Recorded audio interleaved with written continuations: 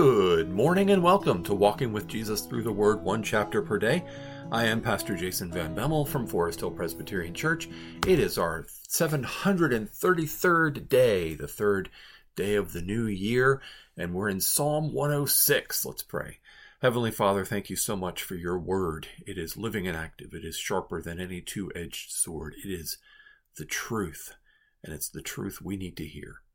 Please write Psalm 106 on our hearts that we might sing it back to you from the heart for your glory as we pray it and live it and see Jesus clearly. We pray this in his name. Amen.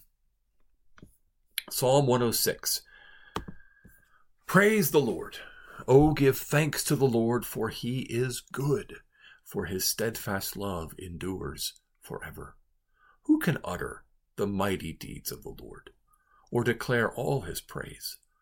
Blessed are they who observe justice, who do righteousness at all times. Remember me, O Lord, when you show favor to your people. Help me when you save them, that I may look upon the prosperity of your chosen ones, that I may rejoice in the gladness of your nation, that I may glory with your inheritance. Both we and our fathers have sinned. We have committed iniquity. We have done wickedness. Our fathers, when they were in Egypt, did not consider your wondrous works. They did not remember the abundance of your steadfast love, but rebelled by the sea, at the Red Sea. Yet he saved them, for his name's sake, that he might make known his mighty power. He rebuked the Red Sea, and it became dry, and he led them through the deep as through a desert.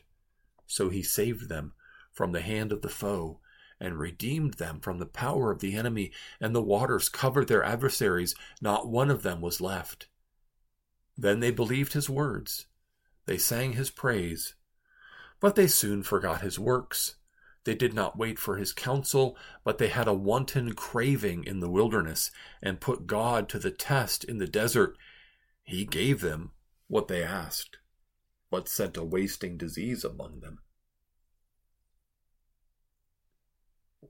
When men in the camp were jealous of Moses and Aaron, the Holy One of the Lord, the earth opened and swallowed up Dathan and covered the company of Abiram.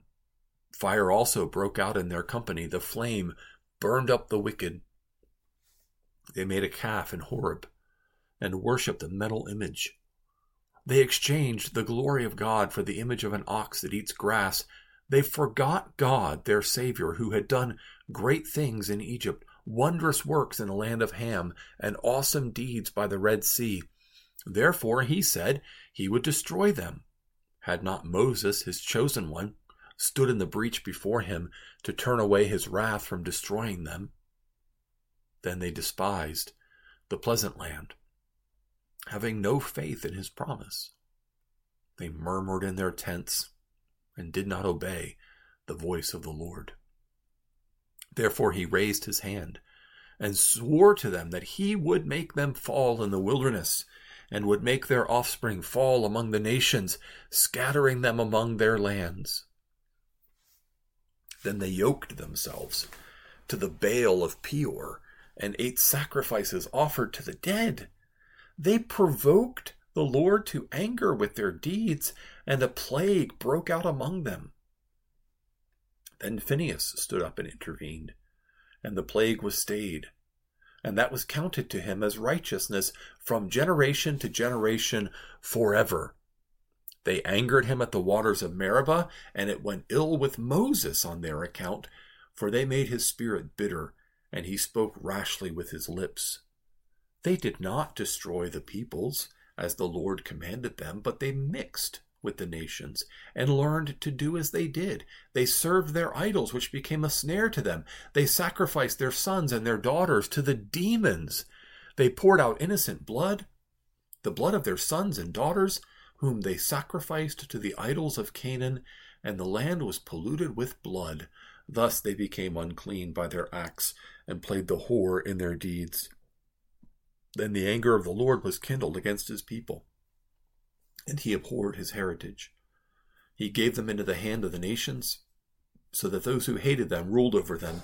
Their enemies oppressed them, and they were brought into subjection under their power. Many times he delivered them, But they were rebellious in their purposes, and were brought low through their iniquity. Nevertheless, he looked upon their distress when he heard their cry. For their sake he remembered his covenant and relented according to the abundance of his steadfast love. He caused them to be pitied by all those who held them captive. Save us, O Lord our God, and gather us from among the nations, that we may give thanks to your holy name and glory in your praise. Blessed be the Lord, the God of Israel, from everlasting to everlasting. And let all the people say, Amen. Praise the Lord. That's Psalm 106. Now, a couple days ago, we already did Psalm 107, which is actually the beginning of Book 5. So we're going back here to catch the end of Book 4, Psalm 106. This is a psalm of those who are living in exile. And that's really kind of important to understand the context for that. And the closing prayer request as you get to, what are they asking God for? Well, save us and deliver us and gather us from all the nations. Well, they're in exile. And this is kind of recounting some of the history of why it is that they deserve to be in exile. And so it opens with praise the Lord, hallelujah. And then with, oh, give thanks to the Lord, for he is good, and his steadfast love endures forever. This is a refrain that's found throughout the Old Testament, and it's a very important part of worship, biblical worship.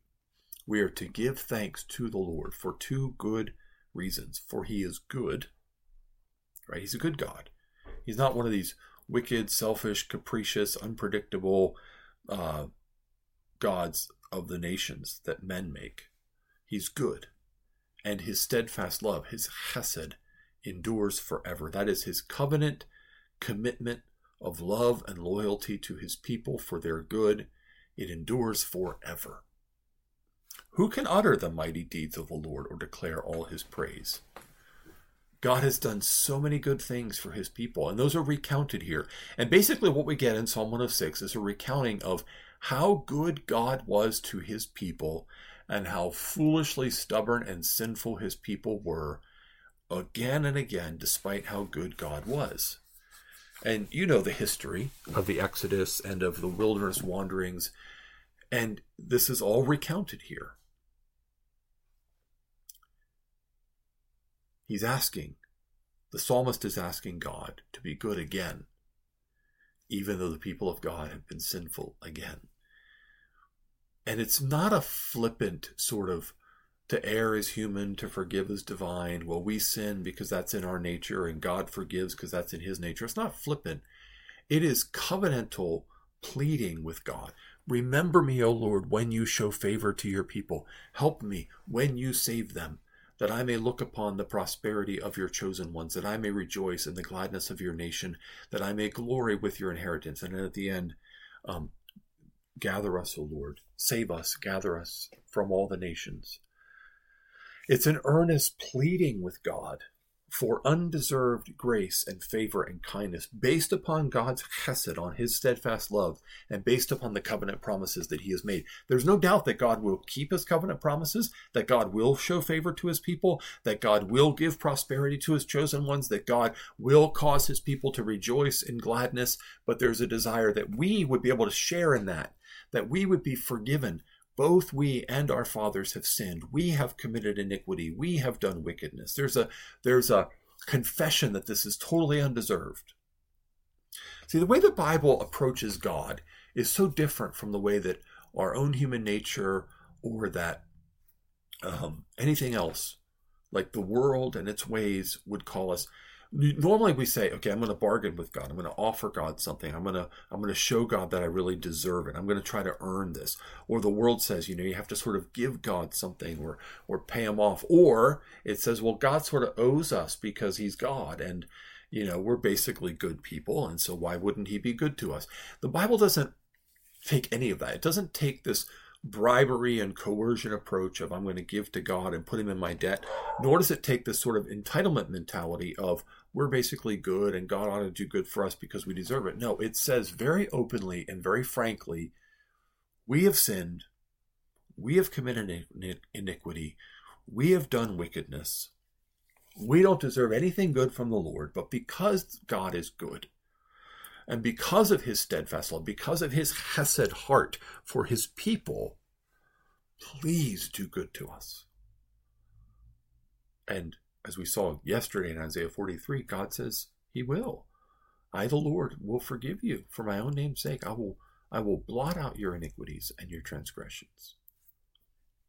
God is good, and we sin, and we plead to God on the basis of his covenant mercies, and he blots out our sin, and he's good to us again and again.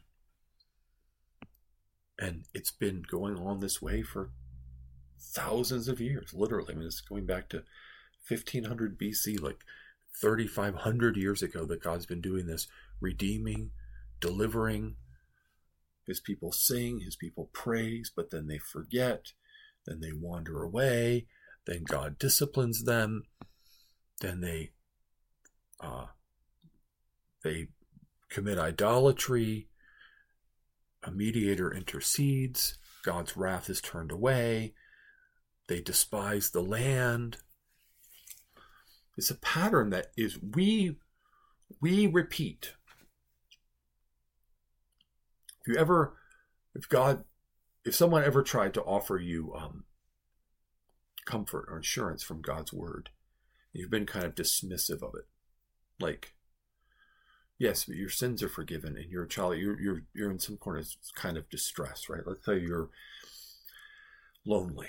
You don't have a relationship that you want. You are struggling financially. Maybe you're feeling unfulfilled in your work, and someone says to you biblically, yes, but remember that you are a child of God, and that you are forgiven by God, and that you've been adopted into God's family, that you have an eternal inheritance in Christ. And you say, oh, yeah, but that doesn't help me with my loneliness right now. Or, oh, I know, but that doesn't help me pay the bills right now. Or, yeah, but that doesn't help me with my job fulfillment right now. That is despising the pleasant land and having no faith in his promise. That is murmuring in your tents and not obeying the voice of the Lord. This is how, like, the things in the Bible directly connect to our lives. God's given us an inheritance in Christ. He's given us an identity in Christ. He's forgiven our sins. He hasn't treated us as our sins deserve. He's been gracious to us. He's been good to us. And we murmur and complain because we don't have exactly what we think we need and what we want. That's idolatry. That's faithlessness. That's murmuring in our tents and not obeying the voice of the Lord and despising the pleasant land and having no faith in the promise. And we do it again and again. And when we come to our senses, and when we turn to God and we say to God, I'm sorry, that was stupid of me and foolish, and please forgive me, and you have been good to me, God says, I forgive you. You're mine. I love you. Again and again. Isn't that wonderful? Ultimately, the intercessor that we need is the Lord Jesus Christ, who delivers us from all of our distresses, who hears our cry, who is the fulfillment of the covenant of God, who is all that we need. When we're in distress, God hears us. He remembers his covenant fulfilled in Christ. He acts according to the abundance of his steadfast love embodied in Christ. He causes us to be pitied. He does save us. He does gather us from among the nations. And so what should we do? Well, let's do what the end of verse 67 says, that we may give thanks to your holy name and glory in your praise. God's done this for us. He's fulfilled the request of Psalm 106 if you belong to Jesus Christ. So let's give thanks to his holy name and glory in his praise. Let's stop despising and disbelieving his promises and murmuring in our tents. And let's walk with joy in who God has made us to be and what he's called us to. Let's pray. Father, thank you for the gift of life that we have in your Son, Jesus Christ. Give us life and help us to live it. Give us a reminder of the truth. Help us to give thanks to you. Thank you for your Son, Jesus Christ, our Savior. Thank you for the hope that is ours in him that cannot be shaken by anything in this world. Thank you that we have everything we need in Christ. He is all sufficient to every need we have. We praise you in Jesus' name. Amen. Well, thanks for joining me for Psalm 106. We're going to go back to Isaiah tomorrow, and I do hope you have a blessed day in the Lord.